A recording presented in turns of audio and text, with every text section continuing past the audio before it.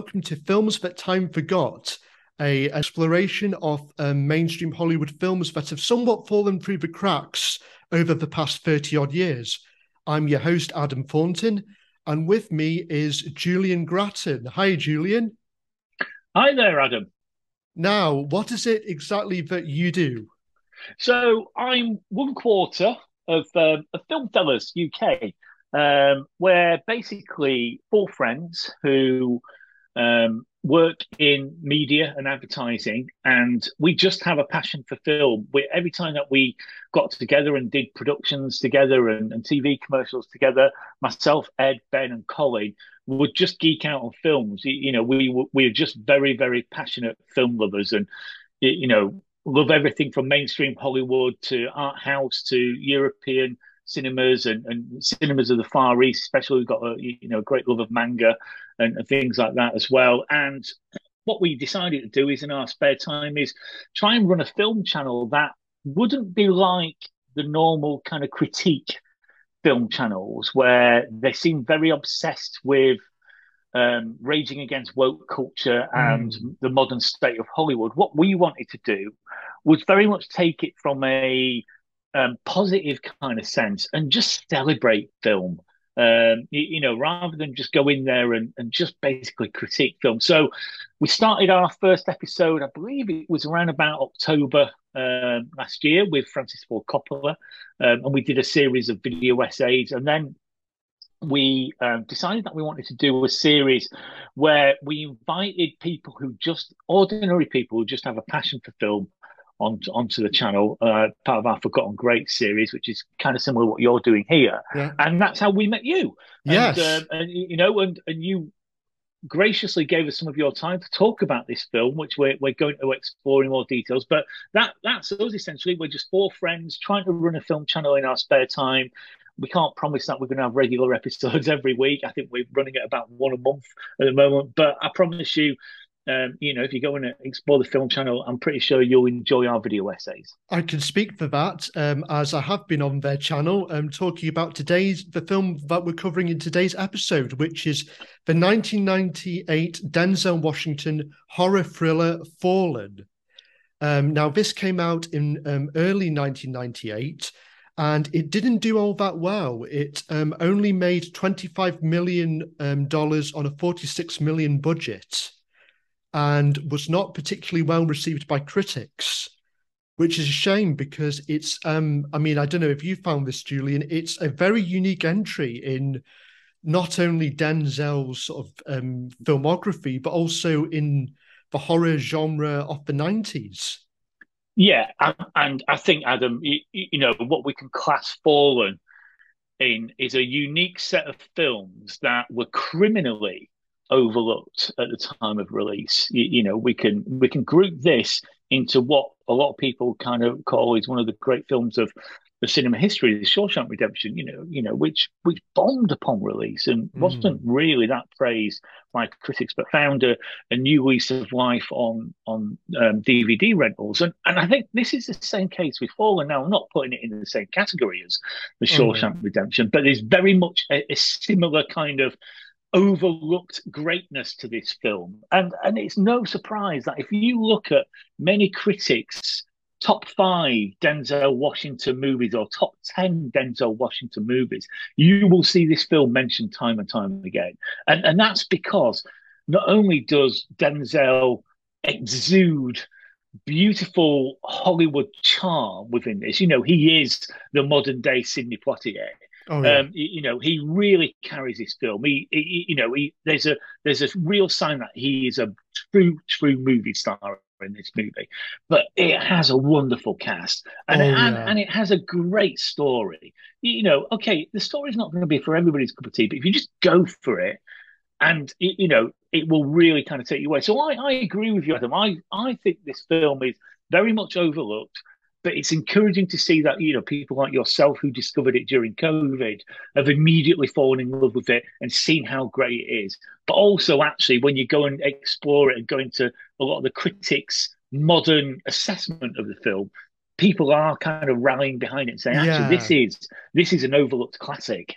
I mean, it does feel very ahead of its time. It feels more like something that would do very well now, and it's this sort of era of more cerebral kind of psychologically minded horror films that you get from A24 and so on, rather than, you know, in terms of its sort of its emphasis and atmosphere over shocks. I mean, it starts off actually um, establishing the atmosphere fantastically with Denzel's main character, the cop John Hobbs, celebrating the execution of Edgar Reese, played by Elias Koteas, who many will know as Casey Jones from the Teenage Mutant Ninja Turtles films of the early 90s, but who gives a really unhinged performance as Reese, who he really gives a sense when he's talking to Hobbs just before he gets executed that there's something not quite right about him, with all his physical contortions and everything. It's just a brilliantly unsettling performance that sets the tone of the rest of the film. I don't know if you agreed with that. Yeah, and I think one of the things that I want to revisit is your comment about A24, because I actually do think you're right. I think if this was released now, you could very, very much see this coming under the banner of A24 movies. It's very, very much almost kind of similar in story style to the, let's not call it traditional happy endings, and I don't want to spoil the ending, but the not so kind of everything wrapped up in a nice little bow kind of endings that you get with a lot of movies. But actually, when you look at A24 movies like Ex Machina, Midsummer, Uncut Gems, and especially Men, the Alex Garland film, there is a very, very much a tonal kind of alignment with a lot of what A24 films. I agree. I think if this was released today, and it was under the A24 banner, people would be falling over themselves to praise this movie. And let's quickly move on to what you said about the cast. And I mean, the first kind of cast member that we kind of almost introduced to, apart from Denzel Washington, Edgar Reese, is one of the great character actors of modern times, which is Elias Koteas. Oh yeah, he really is, and immediately when you're introduced to him in this movie, he almost steals the show. He's such a fabulous actor. Is Koteas? I mean, one of my favourite films that he's in is was actually, I think it's done the same year as Fallen. So I think he was in a bit of a golden period was Elias Koteas, because he'd made a bit of a name for himself in Crash a couple of years earlier. But actually, the kind of the standout role that he'd had along with Fallen was The Thin Red Line, which is actually one of, I'll probably class it in one of my top 10 favorite movies. I absolutely adore Malick's The Thin Red Line, and and Elias Koteas plays a wonderful part in that as the kind of almost, the leader of men sent up the hill, who doesn't want to send his men to die, but actually has been barked orders at, down the line, and is put in a kind of almost impossible position, which, and he just handles that role so well. So when you meet him in Fallen, you've got, you can see what a lovely versatile actor Elias Koteas is in this role, because he plays Edgar Reese with such gusto and such passion. Oh yeah. It's almost like one of those things in the wrong hands. That performance would come across as a bit of a pantomime villain. Oh yeah, completely. But actually, in Elias's hands, this is the sign of a truly great master of his craft.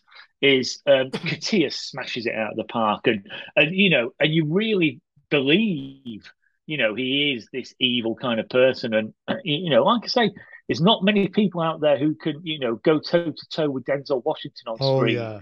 But Elias Koteas really shows that he can. And in that opening scene, I mean, we've got him kind of speaking multiple languages. He slips into Dutch and another mysterious language, which we later find out is Syrian Aramaic. And he also tries to do this. He tries to touch Denzel through a strange handshake. And as he's in the gas chamber, he is singing the Rolling Stones song "Time Is on My Side," which prompts, yeah, it becomes a lovely recurring motif, doesn't it, It within the does, movie? yes.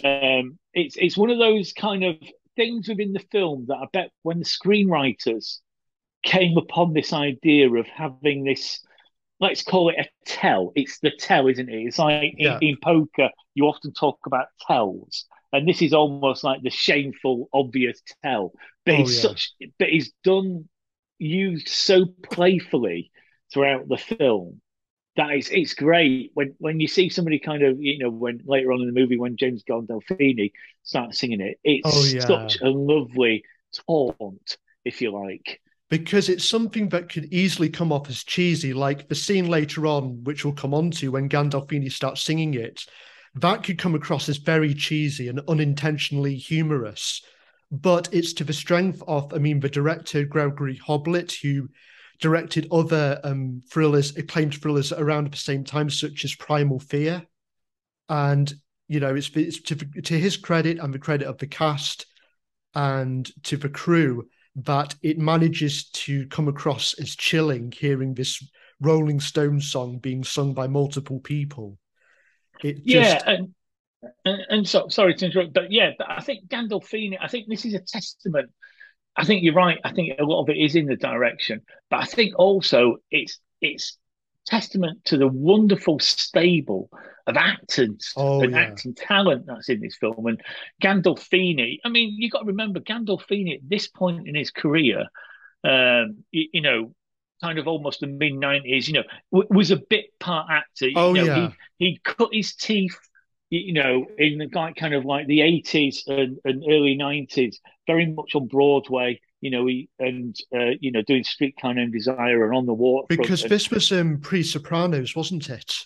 yeah, absolutely. So I think one of his early movie performances. I'm not sure whether it was his first one. It's certainly in the first handful. Was in True Romance, Oh yeah, which came around about 6 years before this, and so he did a number of smaller roles. Like I know he was in Crimson Tide.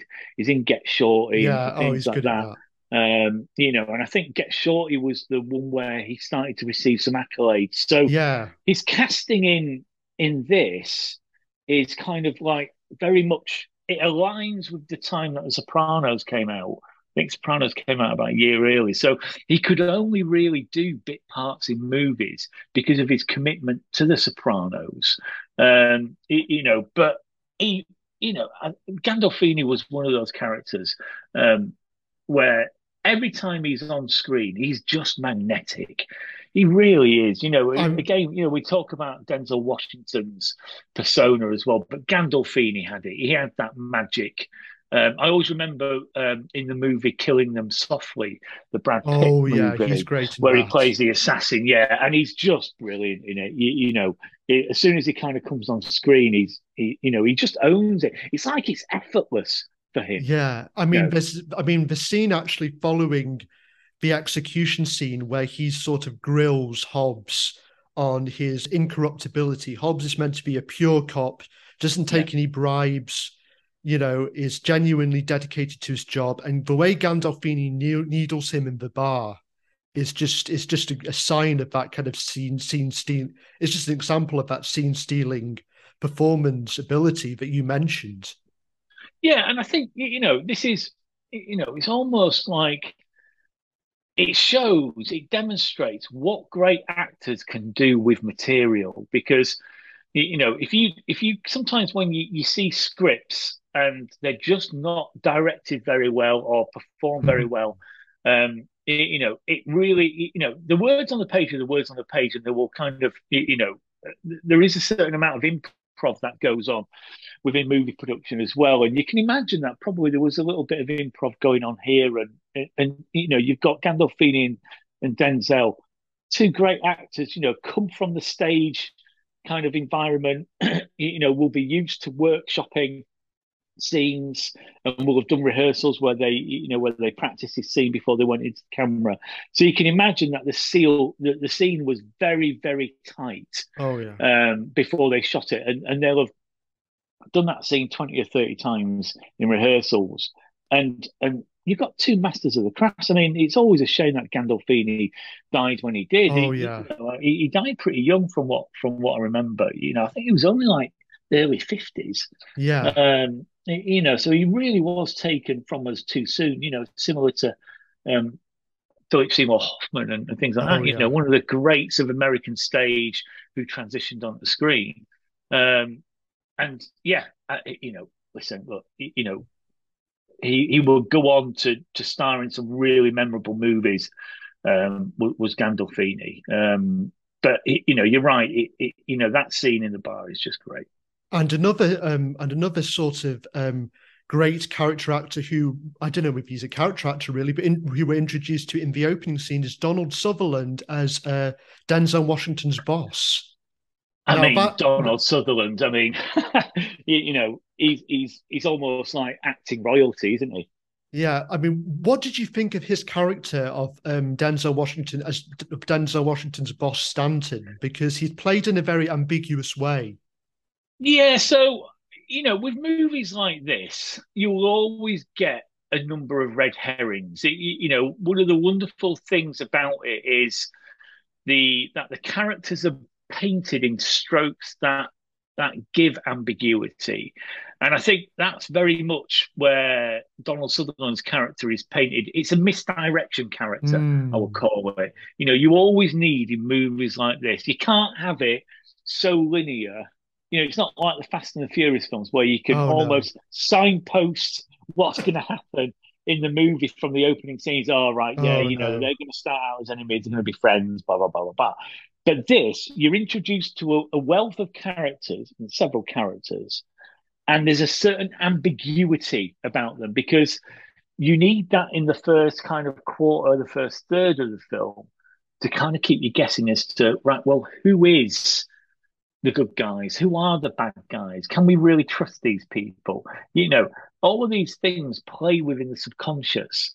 And I think, that's what Donald Sutherland's role is within this, and got to remember as well, around about this time, Sutherland was actually having a little bit of a career kind of revival. He'd played small parts in like JFK and an Outbreak and things like that. But that actually, was actually being held up at this point as as one of the old greats of Hollywood, Yeah. and was very much wheeled into movies, to add gravitas, Like if you he like. like he gave a great performance as the villain in I think it was a Backdraft, was it? Yeah, yeah. Yeah, as the I can't remember what the cat is. It the Shadow, or oh no, he called Robert De Niro's character the Shadow, didn't he? But Yeah, he yes, did, yeah. yeah, he was basically the arsonist, wasn't he? And it was such a kind of surprise to see him in that role because and it shows the great versatility of Donald Sutherland that he can play such an evil kind of twisted character like that, but also can then play, what he did in many of his older, later movies, which was the kind of the grandfatherly, the fatherly kind of figure Yes. that he does in The Mechanic and the remake of The Italian Job. Oh yeah, He plays the old wise head. and then of course later on you get him in as the out and out villainous President Snow in the Hunger Games films, going Yeah, completely into villainous territory. yeah, and he's like his son. I mean, I do think Kiefer is a very underrated actor as well, and was unfortunately tarnished a lot with the Brat Pack kind of name. But actually, Kiefer is a very, very good actor, and you look at Donald Sutherland's body of work. I mean, I always remember his turn in MASH. I always loved MASH, but my favourite one of his early films is Kelly's Heroes. Oh yeah. I think he plays a character Oddball, Yes, something he like he that. does. Yeah, He he, does. he Yeah, plays he does. Oddball, He and does. he's just brilliant in it. He's and it really shows the versatility of some of these actors that they can go from comedic to villainous, and do every character in between. Well, speaking of great character actors, we've also got a third one in the form of John Goodman as Hobbs's loyal partner Jonesy. And I mean, the chemistry he has with Denzel can be established in their first scene together at the bar post execution, where he sticks up for where he stands up to James Gandolfini by basically telling him to shut the fuck up. And right there, I mean, I think Goodman really establishes the character. I would argue that the character of Jonesy should be up there with the character of Walter in The Big Lebowski, which Goodman made the same year in terms of performance quality. I don't know what you think. I mean, I love John Goodman. I've got to be honest. I mean, I always remember growing up. You know, I was born 74, so I was about 14 or something like that. You know, Yeah. into my early teens when I first discovered Roseanne. And you know, you'd be on the surface of it with Goodman. You'd be quite right in thinking that he was just um, a kind of almost a kind of a capable comedic soap actor. You know, he was almost, you know, bearing in mind Roseanne gave career breaks to people like George Clooney and stuff. So, you know, John Goodman, you know, a lot of people, certainly in the UK, would have known him through Roseanne. Um, you know, but actually, then you start seeing him pop up in Raising Arizona. He's in Barton Fink. He's in The Big Lebowski. He's in, you know, Oh Brother, Where Art Thou? He has a fantastic role in Spielberg's Always. Yes, okay, he did some shockers with King Ralph and the Flintstones and Blues Brothers 2000, Oh which, yeah. you know, I think was probably his commercial kind of peak. You know, but when you go into his body of work and you look at him on the screen, he is a fantastic actor. I mean, you know, he's one of those weird kind of actors where almost like in the modern day Hollywood, you couldn't probably see him getting the No. career that he's had, you No, know, because it's he'd probably be overlooked. oh completely. It's become very homogenized these days, the kind of stable of big name actors that you get now. Yeah.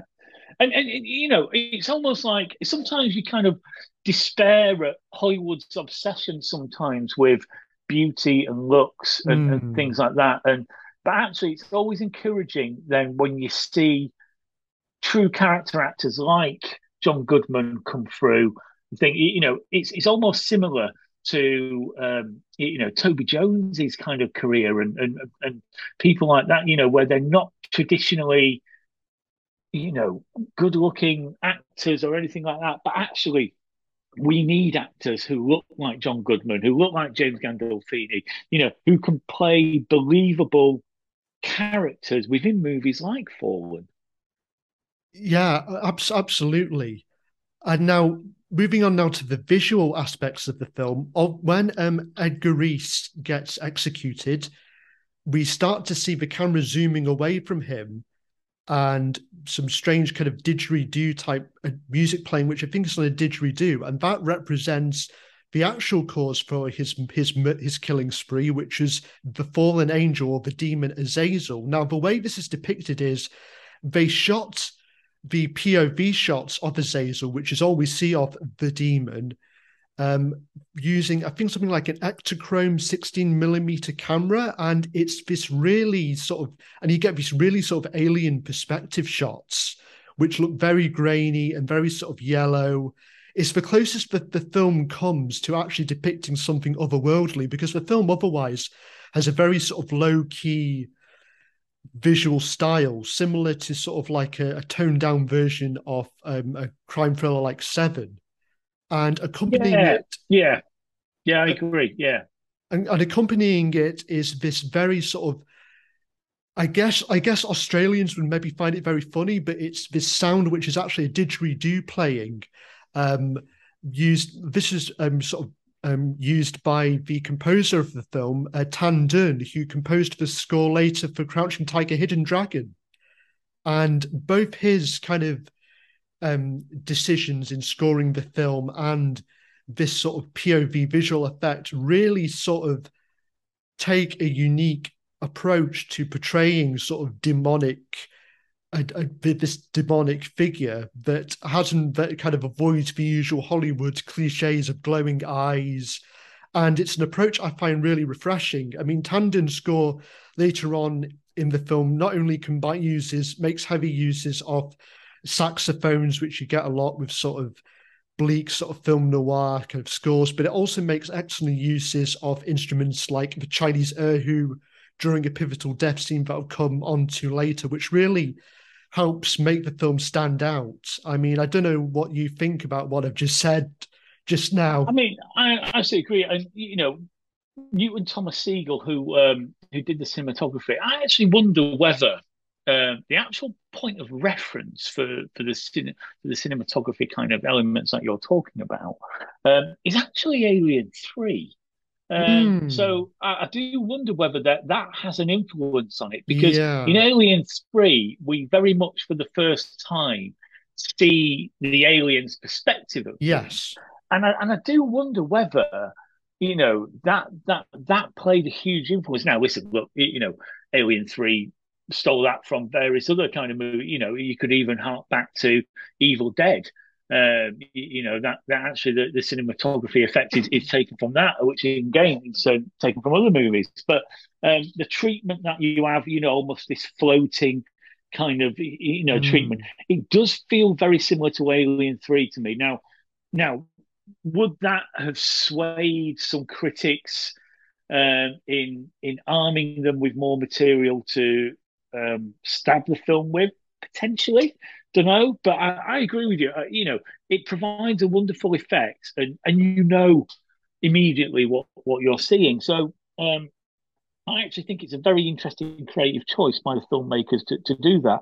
Moving on to the score, I mean, the score is wonderful, isn't it? The Oh score is one yeah. of those things where it feels like it calls from many kind of different cultures. Yes. And I just want to talk about the idea of scores having a concept. So one Hmm. of the things that's always interested me is Hans Zimmer's approach to scores, where he will always use instruments that basically align with the movie's concept. So, if you just bear with me for a second. So, for example, if you look at Interstellar, which Yes. is very much about a film set in the heavens, Yes. And you have so the it's no organ.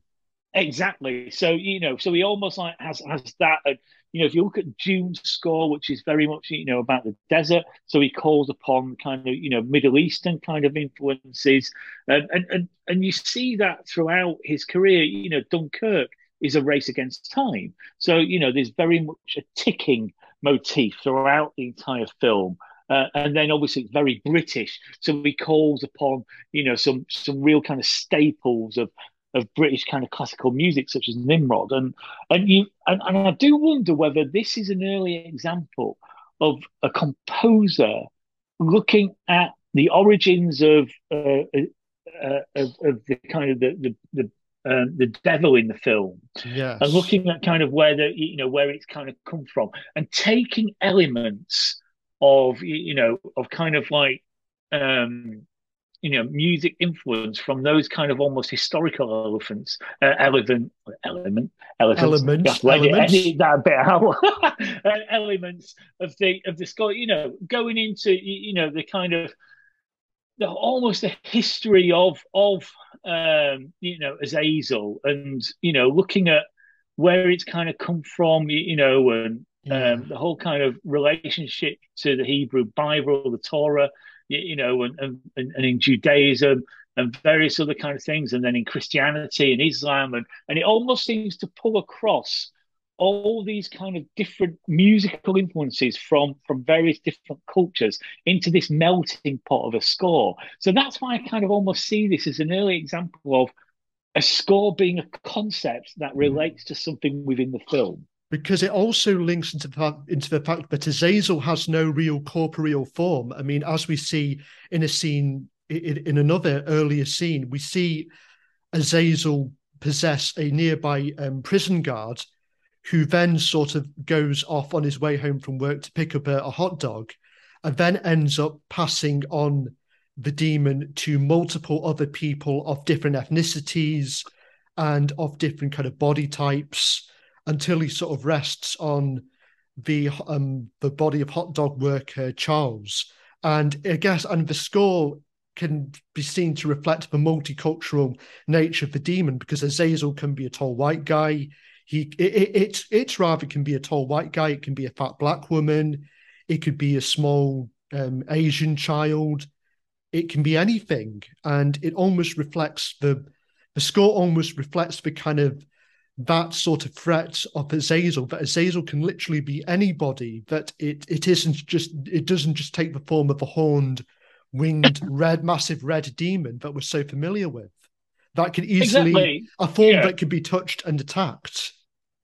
Yeah, and it's a nice little callback to the Azazel kind of being present throughout various kind of cultures within history as well. So it's a lovely kind of little kind of touches that, and that scene that you're on about.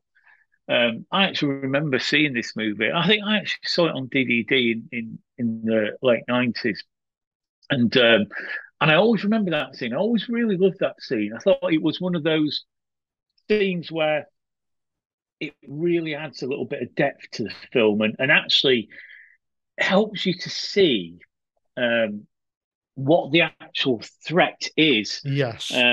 Because when you get these kind of what we'll call body hopping horror sort of thing or body hopping thrillers, the idea of body hopping has long been a staple of kind of like, Hollywood kind of thrillers and horrors.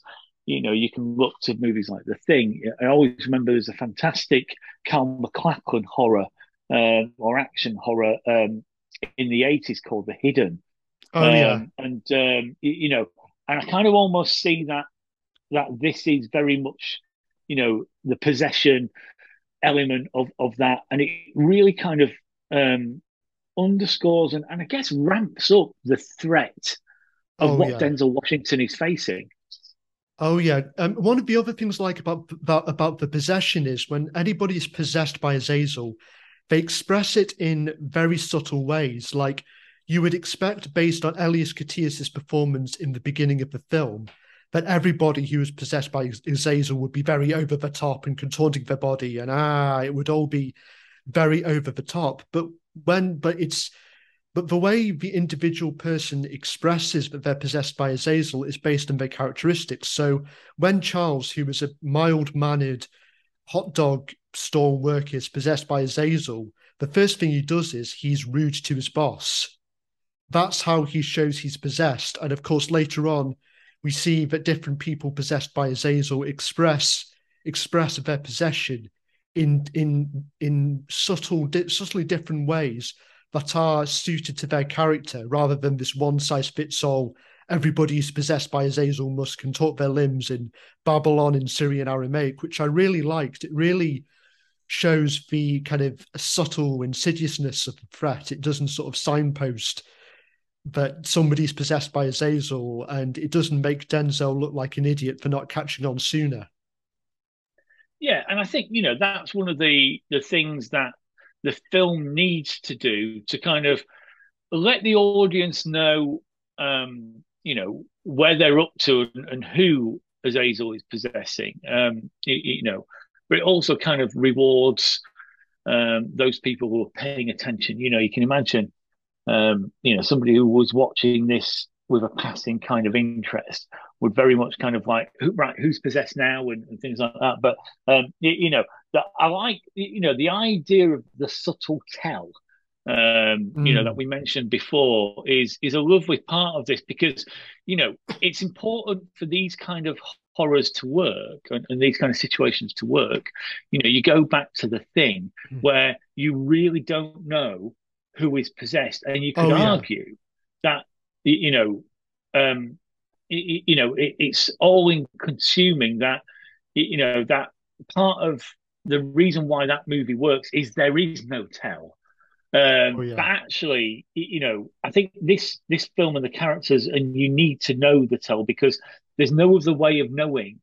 In The Thing, obviously, the blood experiment reveals who is the thing, but in this, you need a little tell.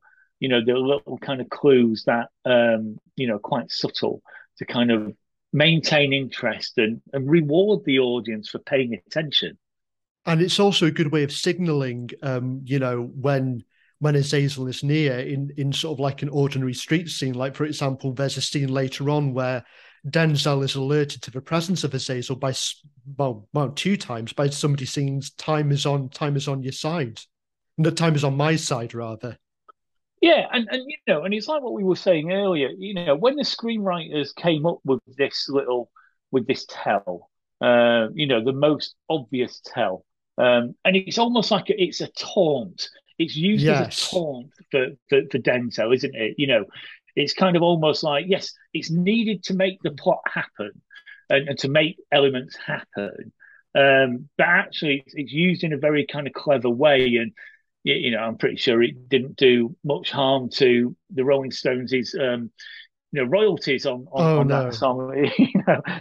But it's used in such a wonderful way. I mean, listen, it could be any song, but actually the Oh yeah. time on my side aspect of the lyrics is a taunt to Denzel saying, look, I've been around for centuries, Yeah. and I'm going to be around for centuries more. So no matter what you're going to do, you ain't going to stop me, and that's almost like the confidence in the horror. And that almost, if you like, probably sets Denzel's thinking as to what he needs to do at the end to Wow. try and beat Azazel. Well, what I like about Azazel's whole MO is a large part of it is just him taunting Denzel. Like the first thing he does to alert Denzel of his presence is he rings him at the same time in the morning that Edgar Reese used to ring him up at when he was committing the murders. So immediately setting Denzel off to the fact that that there's somebody out there committing the same kind of murders as Edgar Reese. And initially, Denzel was led to believe that it's a copycat. And then, of course, later on, there's a scene where Azazel possesses multiple members of staff in the police station just to taunt Denzel with the song Time is on My Side. And it then later spreads to people outside on the street just to show Denzel that what he's up against is around him, but he So can't I just wonder fixate on one whether, person. yeah, so I wonder whether the reason why it does that is, let's put ourselves in the shoes of Azazel for a moment. Mm. And this is a spirit, a devil, if you like, that's been around for centuries. Now, if you've been alive for centuries and your MO, your purpose in life is to possess and kill, and you get a lot of enjoyment out of it, when you meet an adversary who offers you a challenge, you would toy with them. Oh yes. You're probably bored of how easy it is to possess and kill people. So actually, when you meet somebody, a foe, who offers a mental challenge that you feel is worthy of your own, then it's like any narcissist, Oh you yeah. know, enjoys kind of like playing and manipulating and causing harm and trouble for those that it feels intellectually superior to. And I think that's very much what Azazel is. Azazel is a narcissist. It's Oh, a completely. narcissist killer. It occupies, sociopathic. So, and I think this is where a lot of it comes from. It sees something in Denzel's character, Hobbs, His that kind of it moral, likes and wants to play with. yeah, his kind of moral purity, his upstandingness as a person, which we see with his interactions with his family, which is a very interesting family unit because we have a scene with him eating breakfast with his nephew Sam and his mentally disabled younger brother Art. And it's that whole scene is very interesting in how it explains that whole family dynamic, this interesting family dynamic, which we don't usually get in those kind of films. Like usually you would expect it to be Denzel with the wife and kid, but instead it's this all male family dynamic. And the way it's set up is there's this exchange of dialogue between Denzel's character Hobbs and Art, where Art asks Hobbs if he's okay looking after both him and Sam, and whether they were both the reason for his girlfriend leaving. But the way they express it is so naturalistic, in so in such minimal use of dialogue they use to establish this whole relationship, which nowadays I just feel like the setup nowadays for this kind of thing would be so clunky, and it would be established throughout multiple scenes. And I just really like the way the brevity of how this whole kind of scene is set up. It establishes Hobbs as a family man, and it establishes this relationship. I don't know what your thoughts are on it. So I think in all kind of movies where you've got to add the layers to a character, and you've got to basically add layers of what's at stake for Hobbs. You know, there's always got to be something at stake, and you know, you want to define his character as pure, as a good man, and things like that. And I think this does a wonderful job of that. And you're right, you know, there's a certain ham-fistedness to modern script writing Mm. where it's almost like they don't allow the viewer any kind of almost like, well, you know, let's treat the viewer in an intelligent way. I mean, there's some films that still do it, but you know, it's a kind of almost like, you know, the things that the message that this movie sends with that scene actually happen in the moments where there's no dialogue, Oh and yeah. it's almost like people have forgotten, modern filmmakers have forgotten that actually sometimes, you know, the great things happen when things are unsaid. And it's about looks, and it's about, you know, that feeling that you get when actors are bouncing off each other and they create that familiarity. So you're right, you know, it's a wonderful scene, is that, and it's basically, you know, listen, it's basically used to up the stakes, to show, you know, give Denzel motivation, and actually also show, you know, add more depth to his character.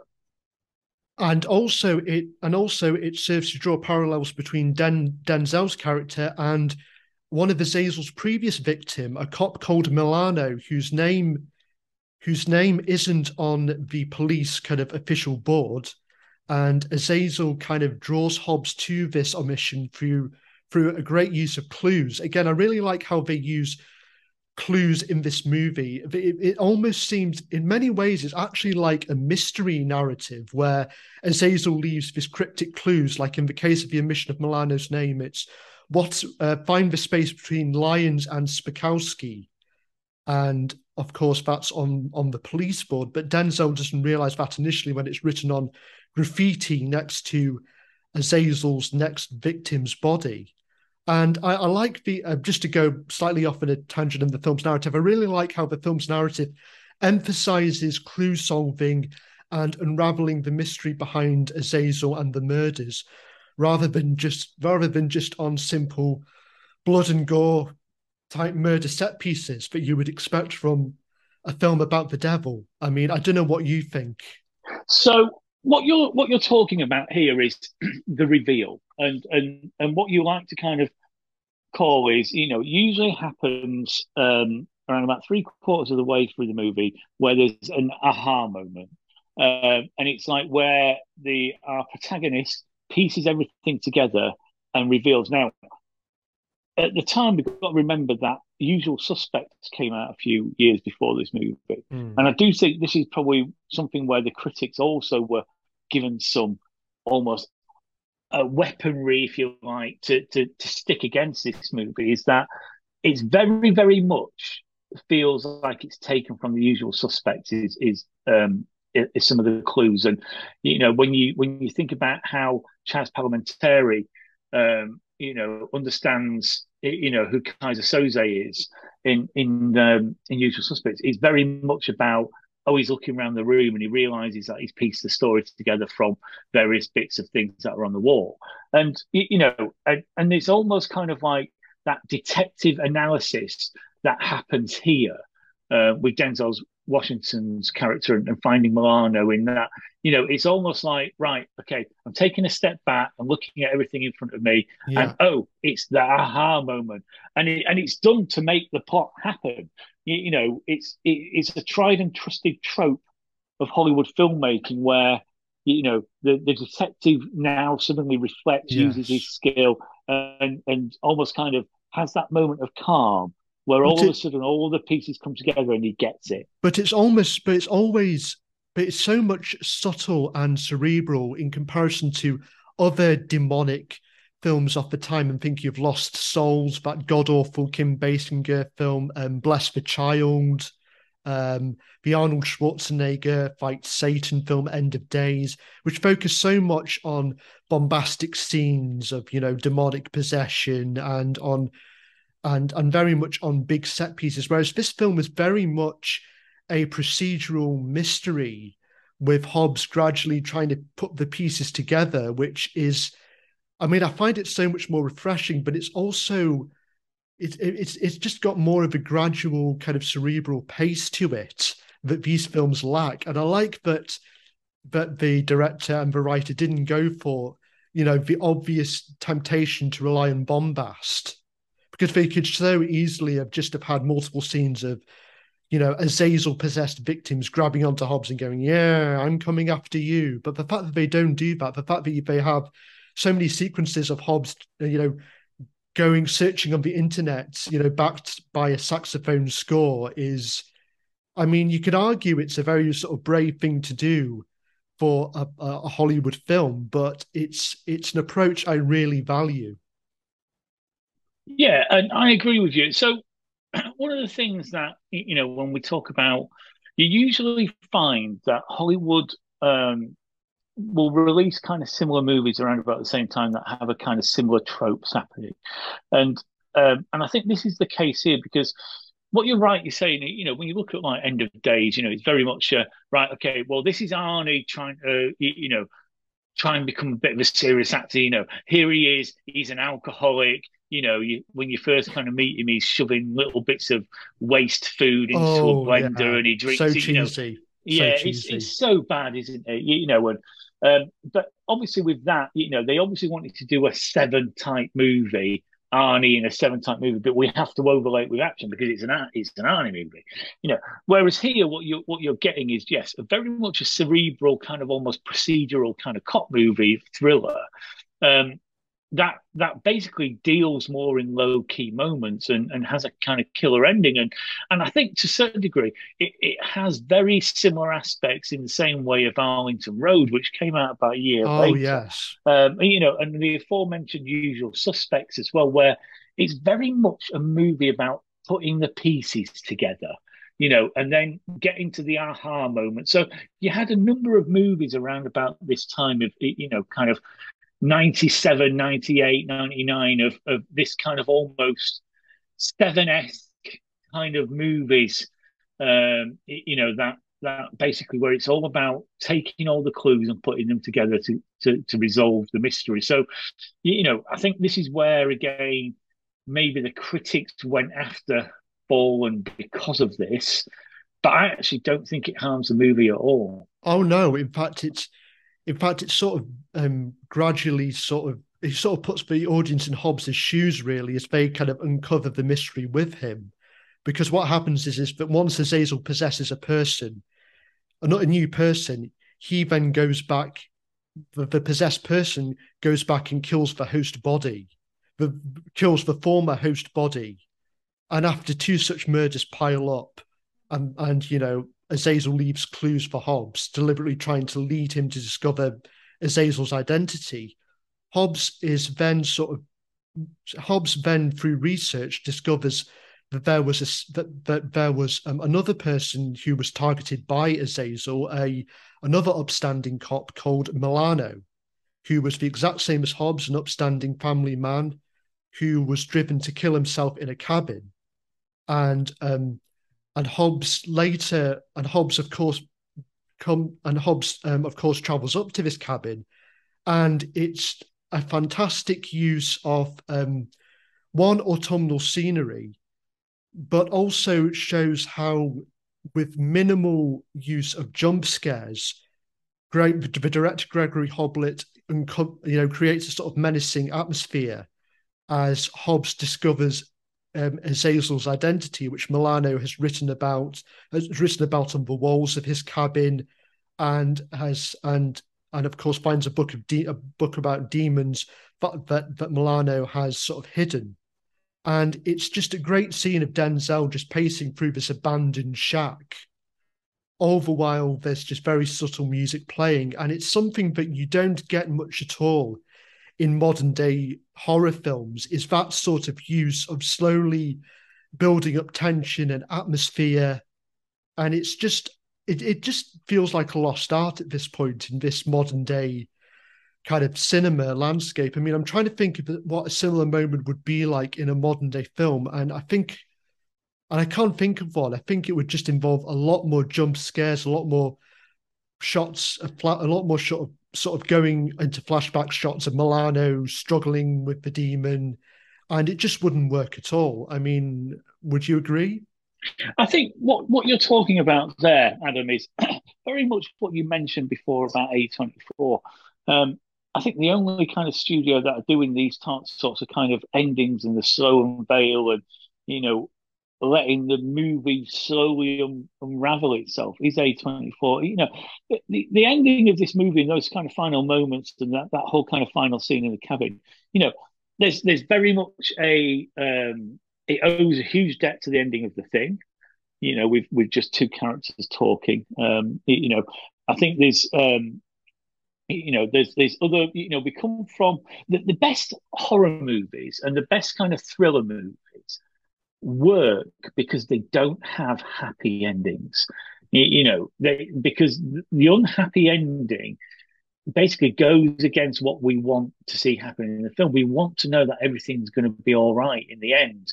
But actually, that life isn't like that, you know, and things aren't going to be all right in the end. And sometimes the bad guys do win. And, you know, we mentioned Darlington Road, you know, there's similarities with the ending here.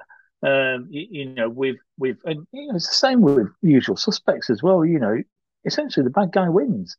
Um, you know, so and you're right. You know, I think there's a lot of almost like impatience that's happening with modern movie making, where they don't treat the audience with much intelligence. Everything's got to be signposted. Everything's got to be wrapped up in a nice little bow. But actually, the only ones who are doing something interesting here, you know, if you look at the ending of Midsummer, for example, you know, which is very, very much kind of owes a huge debt to the Wicker Man, but you know, Ex Machina, for example, you know, Uncut Gems, you know, the movies that I talked about previously by A24, you know, where they treat the audience with intelligence. They don't answer every question for you. They leave some things unanswered. But actually, they take their time to unveil the ending. And I think that's why, you know, you hit the nail on the head where it's very much, if this was released now as an A24 movie, people would be falling over it. I mean, there's also, speaking of the ending, the ominous there's narration that occurs throughout the film from Denzel, which is very ambiguously worded, and we'll come on to the reveal of the narrator's identity later on. But I just think that's a great way of introducing this sort of unconscious foreshadowing into the audience's mind, that you just, you know, preparing them almost for the rug pull at the end that you just don't get anymore, even in films with sort of the films we have nowadays with downbeat endings. And I think that's a great sort of decision of the writer to have this, you know, seemingly hard-boiled narration playing throughout, which we think is, oh, this is just Denzel telling us his thought processes. But then we later find out that there's something more to that. And I just think that's a great example of the narrative intelligence that you were talking about there.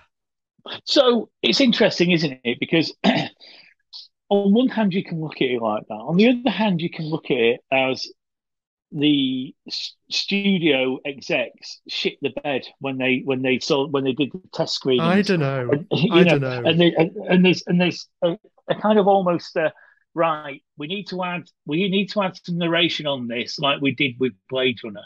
You I know, don't. I always wonder whether narration is used because studio execs are worried that the audience won't get it. But I think this is one of the rare occasions where it actually works. Because Um, it adds sort of like a further twist of the knife into the audience's yes, guts, so to yeah, speak. yeah. So I do wonder whether this is one of those rare occasions where within the filmmaking process, people got to the end of the movie, in the end of the edit, and said, "Oh, we need some narration here. We need another element." And actually, it works. Where a lot of people would argue. Don't get me wrong. I actually prefer the original theatrical cut of Blade Runner with Ford's narration in it, because that's the one that I grew up with. That's the one that I watched late night on TV. But So when Ridley Scott started messing with it and took it off, I actually think it harmed the film. And I actually think here in Fallen, with that narration, it needs it to add weight into the ending, because yes, it makes you think everything's going to be all right for yeah, Denzel Washington's character. And that's what it is. Oh, it's going to be all right. Denzel's going to be fine. He's all right. Denzel's going to be fine. And I wonder yeah. whether what follows then is one of the reasons why it harmed the movie's box office. Oh, Because yes. you've got to remember, there were very, very few, like we're talking, we're talking late 90s here, and there are very, very few Black American leading men at this Yes. time. Yes. So, and I think probably the only other leading man at this time was Will Smith. Yeah, and he was just starting out at the time. Yeah, He wasn't yet established as he would be a few years later. yeah. I mean, he probably. I don't know what year. Bad Boys came out in 90 '95. Yeah, but Bad Boys wasn't like a massive blockbuster hit. No, no, true. But when did he do Men in Black? Men in Black was '97. So, Men in Black was 97, yeah. so I think you could argue that he was certainly at his popcorn peak. He was very much a Fresh Prince of Bel Air, moves into movie acting, does Independence Day, Wild Wild West, and Bad Boys, and then all that. I mean, I think Independence Day was '96. You got Yes. Enemy of the It State was '98. So you can argue he's at his popcorn height, and and you want to go. And Denzel's movies around about this time. Remember, in fact, he's done Crimson Tide, yeah. which wasn't exactly, didn't set the box office alight. Oh, But right. Was that yeah, not a big hit? I think Crimson Tide bombed from what I Ah, remember. right. But he's coming off the back of Philadelphia, where he's really made his name. He did the Hurricane, and things like that. So, you've got Will Smith and Denzel Washington, who are very much Hollywood's leading black actors.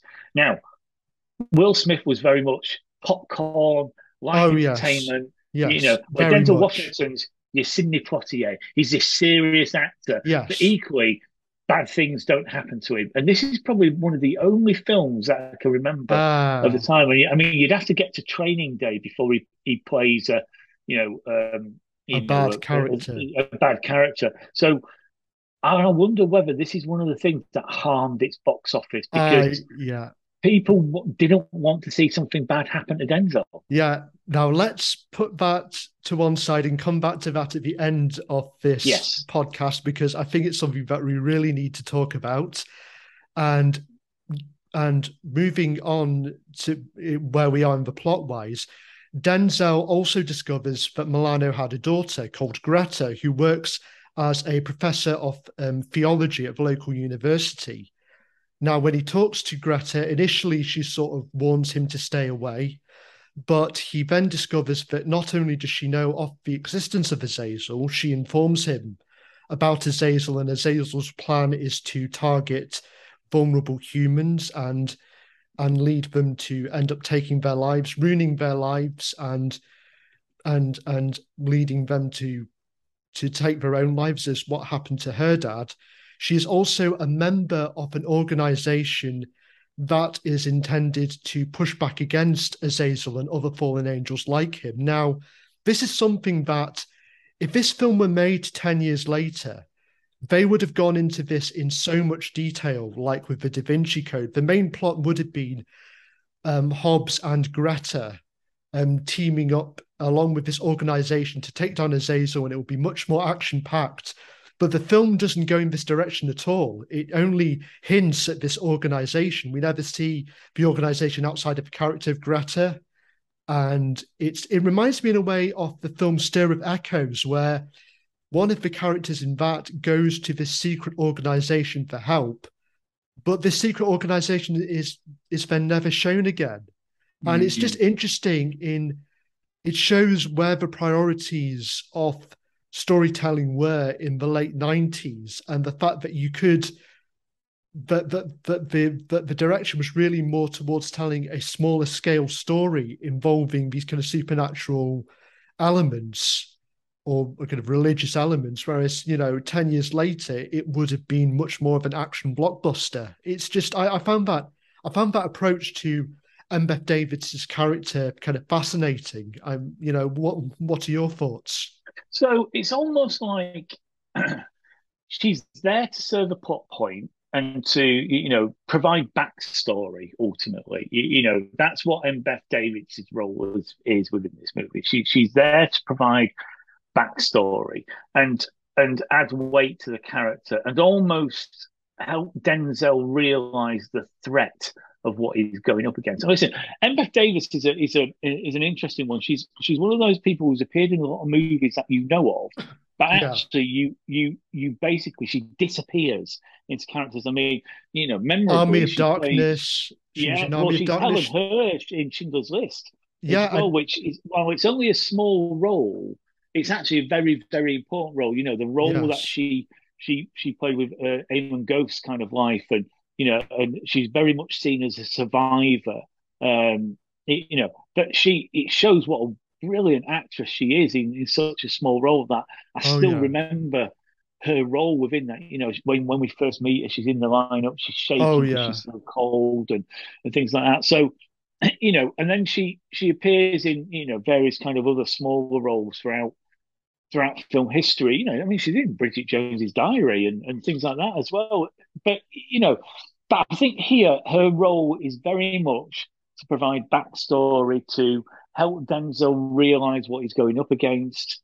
But, It's almost a functional story role, but she gives but so she much. smashes it. But she Yeah, smashes it. yeah, she gives so much depth to that character, which would otherwise be either an exposition device or, in the hands of an even lesser filmmaker, a love interest for Denzel, because there's no sort of real romantic attraction between Denzel and Embeth Davids' characters. But it's interesting that I mean, but it's interesting the choices that Embeth Davids makes with the character. Like she really portrays the traumatized kind of aspect of Greta, knowing that, oh no, once again she's being sucked into the same situation that affected her father 30 years ago, and how she's trying to avoid all of that. And it particularly comes across after a scene where she gets attacked by Azazel. I think it's one of the few scenes involving Azazel going after somebody, but doesn't involve Denzel.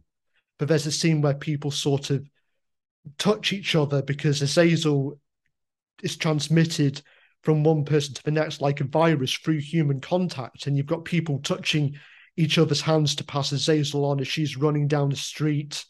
And afterwards, we see her completely shaken up in a church, saying she thought that if she devoted herself to religion, that she would have been able to avoid all of this. And Embeth Davids really brings so much depth to that scene that could easily have been played as a very sort of one note sort of note of terror by a lesser actress. But it really shows how the film, makes great use of all these sort of supporting character actors, Elias Koteas, John Goodman, Donald Sutherland, and Embeth Davids, how, these great character actors are used to such fantastic effect, how their acting abilities are really utilized instead of going for the latest name du jour. And I think it's what really adds a level of depth to this film that makes it stand out from so many other 90s thrillers of the time. Yeah, I mean the scene that you're on about is almost used as well to really ramp up the threat of Oh yeah. Zazel and show what a formidable foe people are up against, and it's a chase sequence, but actually he's done in a way to kind of make people realize that this really is a formidable foe, and and all of these kind of little moments with Azazel, the body hopping and things like that, and the taunting and things like that, is, you've got to imagine that Azazel, while it's ethereal, it's you can't touch it, and it hops between things, it's very much a spirit, but it is written as a real life kind of character with flaws and Oh yeah. personality, and actually, that's a wonderful kind of part of this film. And Beth Davids, that scene, it shows what a great actress she is. Hollywood is full of women underutilized within movies, Oh and yeah, completely. Oh yeah, and then Beth completely. Davids Completely. is, she should have shined a lot brighter after her performance in Schindler's List, because she really does disappear into the character, and she gives a fantastic, humanistic kind of performance. And I think within this movie, you know, because she's such a wonderful actress, you can argue that she's very much underutilized, but actually you can also argue that she is utilized in the right way to make the story happen, to make the plot move on. Because it's interesting when you're talking about the threat of Azazel, because we don't actually see Azazel actually physically killing all that many people, because there's actually a surprising lack of blood and gore in this demonic possession horror thriller film. I mean, the one scene we do see of Azazel killing somebody with with poison filled needles. It's shot in a very much a kind of strobe light, sort of jerky frames removed way. It's one of the few weaker moments of the film, actually. But there's very little gore in the film. It's, a lot of the threat of Azazel is mostly told through exposition and again through the way the possessed individuals act. And it's a notable aversion from the usual tactic of kind of, similar thrillers of the time, such as, say, Seven, which would be to use, a certain amount of gore. And So it's a bold decision for the filmmakers to make, and you wonder if that maybe affected the box office, because it's this sort of strange beast where, although there's minimal gore, it still gets its R rating, a 15 rating if you're in the UK, through the use of language. So it almost falls in between this sort of PG-ish kind of teen-friendly horror and a more darker, gorier, violent type of horror film. It kind of falls somewhere in between, and you wonder these two posts, and you wonder if that's what confused critics at the time. potentially, yeah, but I would also argue that the best horror movies are the ones that play with the mind more than you see what's on screen. And the best lesson in cinema history for this are two movies. One is Jaws, and the other one is Reservoir Dogs. In Reservoir Dogs, the ear cutting scene, you never see the ear cut off, but what that scene does is it through the screams and the use of what's going on, it basically puts things in the mind, and what you create within your mind is far scarier and gorier than whatever the filmmakers could put on screen. And in Jaws, for example, you don't actually see the shark actually attack somebody until the very ending of the film. When it kills Robert Shaw. Up until that point, you've basically seen other things. You haven't seen teeth be biting into blood. You've seen a leg falling. You've seen a head pop out of the boat. You've seen a woman, attacked in the water, but you don't know by what. And the best horror movies play with the mind. And I think this is why you'll find Fallen resonates with you so much, because Mm. it paints pictures within your mind about what's going on that sets your mind imagination going. Now, the problem is today with a lot of Hollywood, and certainly a lot of the kind of democratization, if you like, of CGI, and the fact that people can do effects pretty cheaply these days, is it's taken that element of wonder and playing with the subconscious out of it. It's almost like everything has to be on screen, and you look at kind of modern horror movies like the torture porn ones like Hostel and things like that. It's almost like they revel in seeing what's happening up on screen. But I Oh actually yeah. think the best horrors work when you don't see stuff happening on screen. I mean, it's like there's a scene. There's a scene where Denzel is pursued by somebody who by somebody who he suspects and knows to be possessed by Azazel.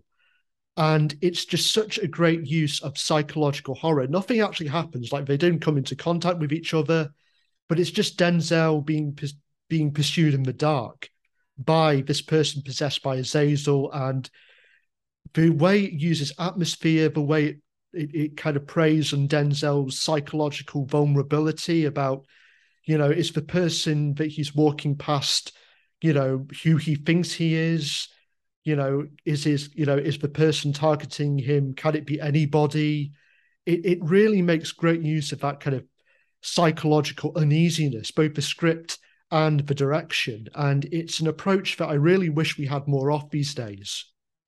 I agree. Like I say to you, the best thrillers and horrors work when they play with the audience's mind. They just do, because what happens then is you develop an emotional attachment to the film.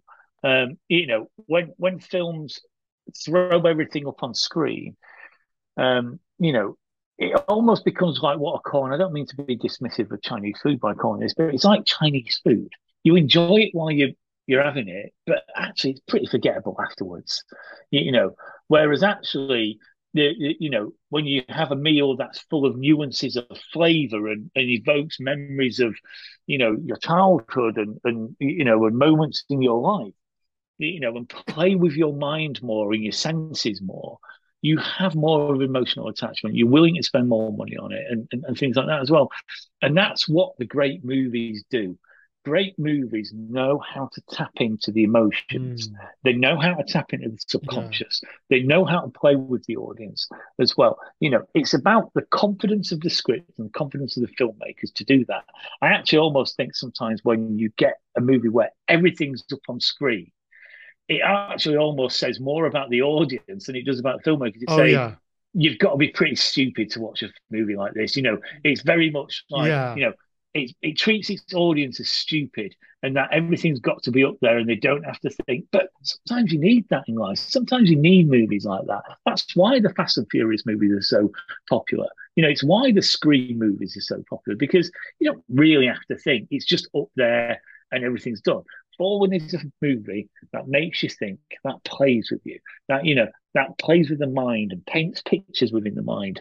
And makes you think afterwards. Yeah, I mean, a great example of this manipulation, it can be seen in the film itself, where Azazel kind of sets it up for Hobbs to be framed for killing an innocent citizen, because it's first of all, Azazel possesses Sam. No, first of all, the demon possesses Sam, then it possesses sort of Sam's friend.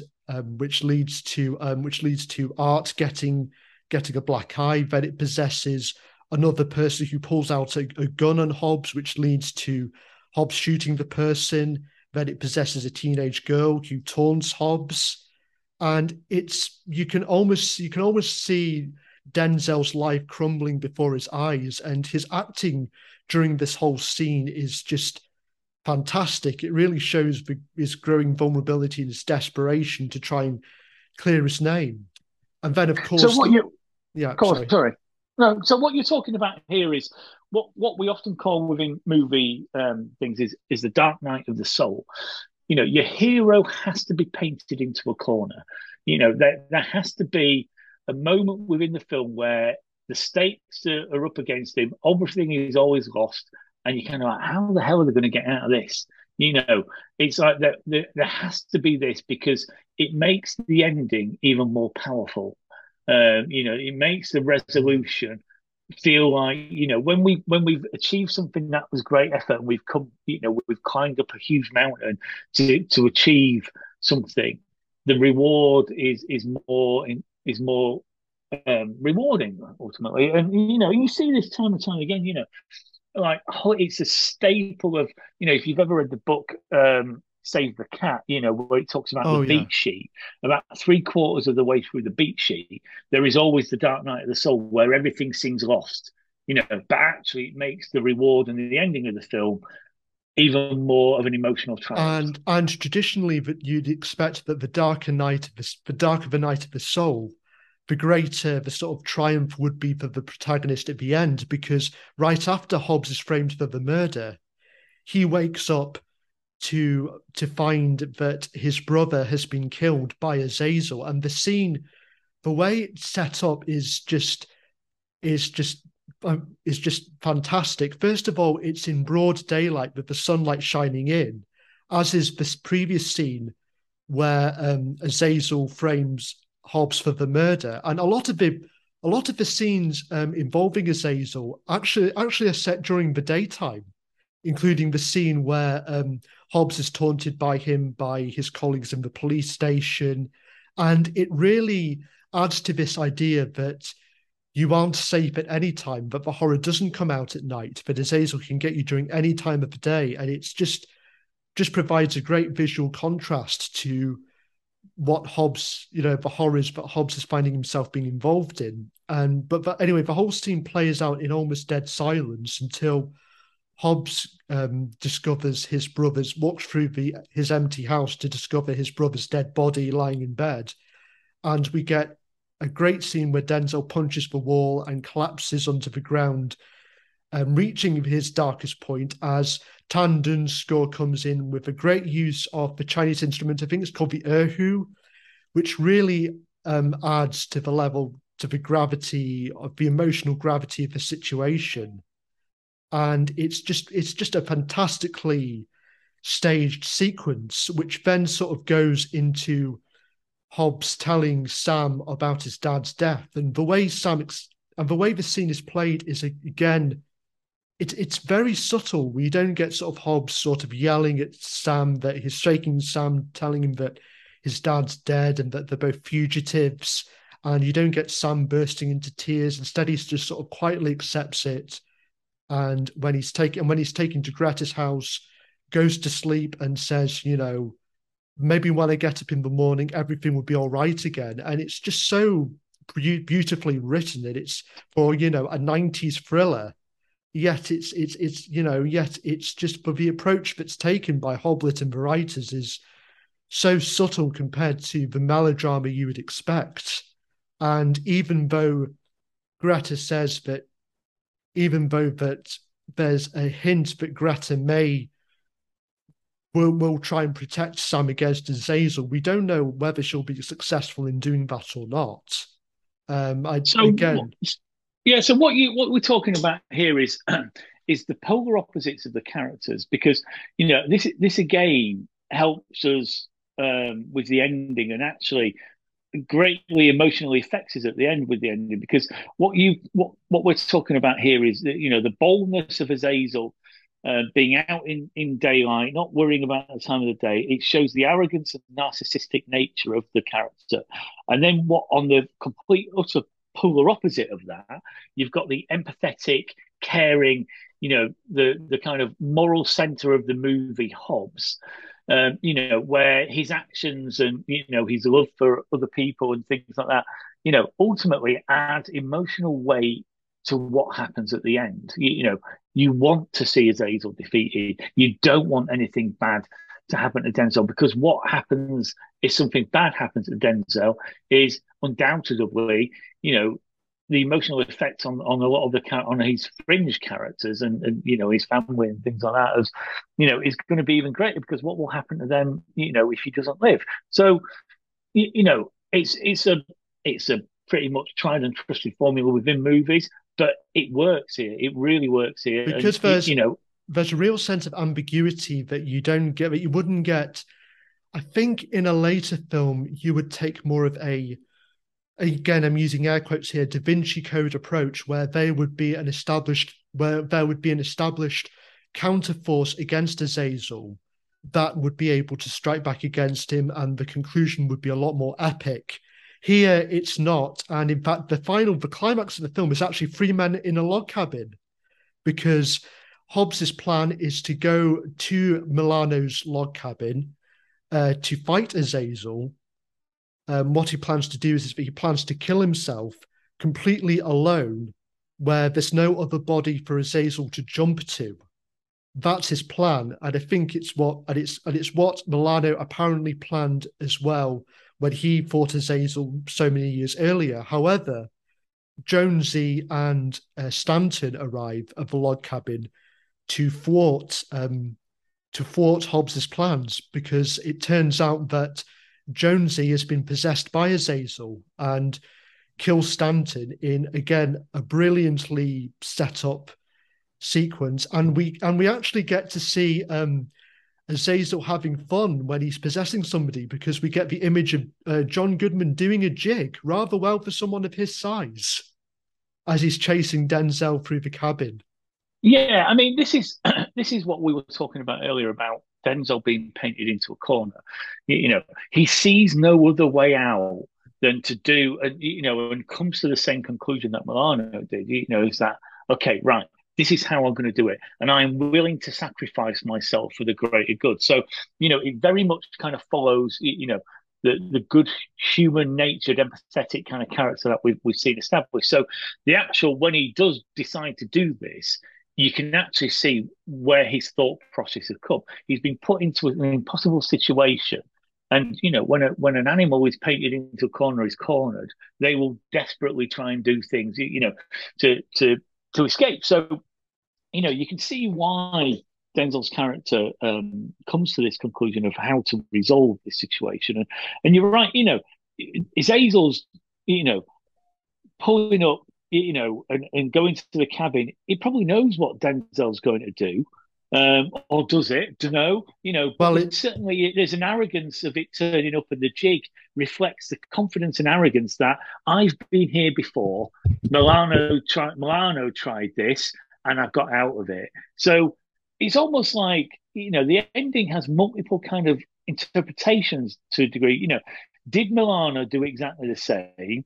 And or is Azazel genuinely surprised by what Denzel pulls on it? And it's almost yeah, like the arrogance that Azazel had. It's like almost yeah, oh crap, yeah. he's got me here. Yeah, it adds a level of depth, because basically Denzel shoots Jonesy, and all of and whilst at the same time smoking a poisoned cigarette, which means that therefore, with both bodies dead, Azazel's got nobody to jump onto. And I do like the acting from John Goodman, where you get to see Azazel show a moment of fear for the first time.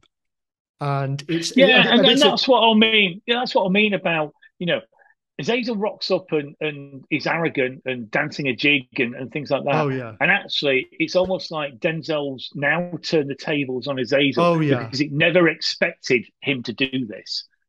And it's a great level of depth that you don't normally get from these sort of one-dimensional demonic enemies. But just when it looks like all hope is lost for Azazel and Denzel has won, we get the narration kicking in, and we find out that it's not been Denzel narrating the whole time. It's been Azazel using Denzel's voice.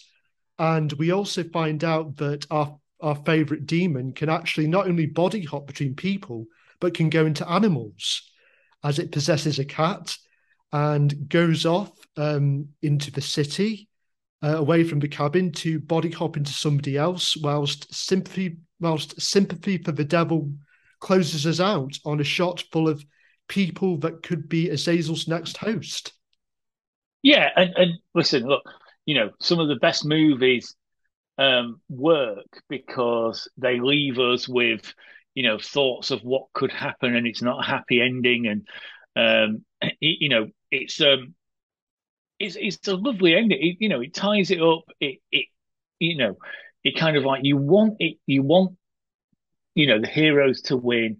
You don't want to think that the devil is still out there. But ultimately, that's what the film is saying. The devil is still out there, and and it's a great ending to the movie. You can tell why probably people Yeah, then, having seen the movie on its opening weekend on a Friday night, then basically, what you always talked about, you've got to remember we didn't have the internet back in 98, yeah, or only a few people did. So you had very much what you called water cooler conversation. yeah, So a lot of movies were released on a Friday, Thursday, Friday, and relied on the water cooler conversations of the following Monday to build the box office. Now, if people came out of that movie and were like, "Oh, I didn't really like that. I didn't really like what happened at the ending of that," they were kind of like they'd probably go to the water cooler, said, "Oh yeah, I want to see it Fallen. Oh, I really didn't like the ending."